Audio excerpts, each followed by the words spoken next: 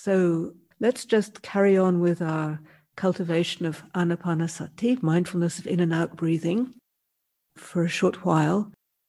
One of the questions, which I think is actually totally relevant at this point, is about nimitta and about jhana, and using anapanasati or some other practice to gain jhana or nimitta, which for those of you who are not familiar with these terms, nimitta is like a special sign that some people get in their meditation, like a light or a particular bodily sensation. It's usually pleasant, but not necessarily. Jhana is a refined state of concentration when the mind is really gathered and very peaceful, pleasant state. And what I would like to suggest is that rather than actually looking for these particular states, is more just if they arise, then you're aware of them. There are traditions where, in fact, there are retreats that you can go on, especially to cultivate jhana or nimitta. But within this particular tradition or way of practice, it's not something that's very much emphasized. What is most strongly encouraged is just an awareness of what's happening right now, rather than trying to get into some particular state or seeing that as a particular attainment. Because one of the things about these states is that, like everything else, they're impermanent. They come and they go. And they're not really to be identified with or clung to, grasped at. What is more important is just to be aware that things are changing and to keep letting go of our identity with any particular condition. So the anapanasati, as I was describing this morning, is a way of supporting the mind in settling, just helping things to calm down just a little bit.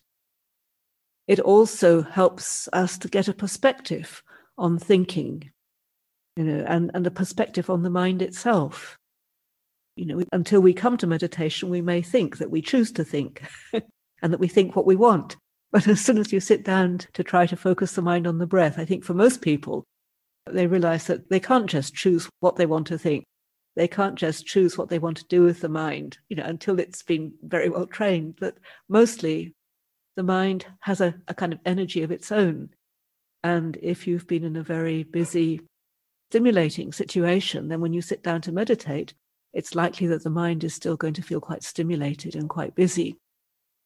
And just recognizing this is a very significant insight. So rather than looking for some kind of special state, what I would encourage is to learn as much as you can about the rather ordinary states that we experience in meditation. The ordinary states in meditation, ordinary states in our everyday life. Not to dismiss jhana or nimitta or any of these things. But what I'm more interested in myself is freedom from suffering as I experience it in my ordinary everyday life. And this is what I encourage, this is what I'm supporting, this is what I would like for all of you to learn how to establish a sense of inner peace and balance, even when the mind is not particularly peaceful. So again, as we sit down to meditate, to focus on the breath, the encouragement is to really be very present with things as they are. Even if you don't particularly like how things are, even if you think that they should be otherwise, just to learn how to be rather peaceful, rather than always struggling and trying to control things, to make things be in a particular way. So we keep making the effort to come back to the breath, to bring the attention, the awareness to the breath, bringing the awareness to the present moment, things as they are right now. And we can notice the becoming energy that is always wanting to pull us into some kind of future happy state or some state then things will be better than they are now.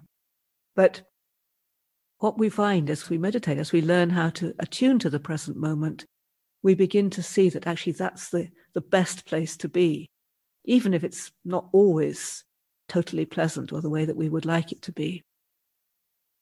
So this might seem like a mass of contradictions or paradoxes, but I'm afraid the practice is a little bit like that. So let's sit quietly.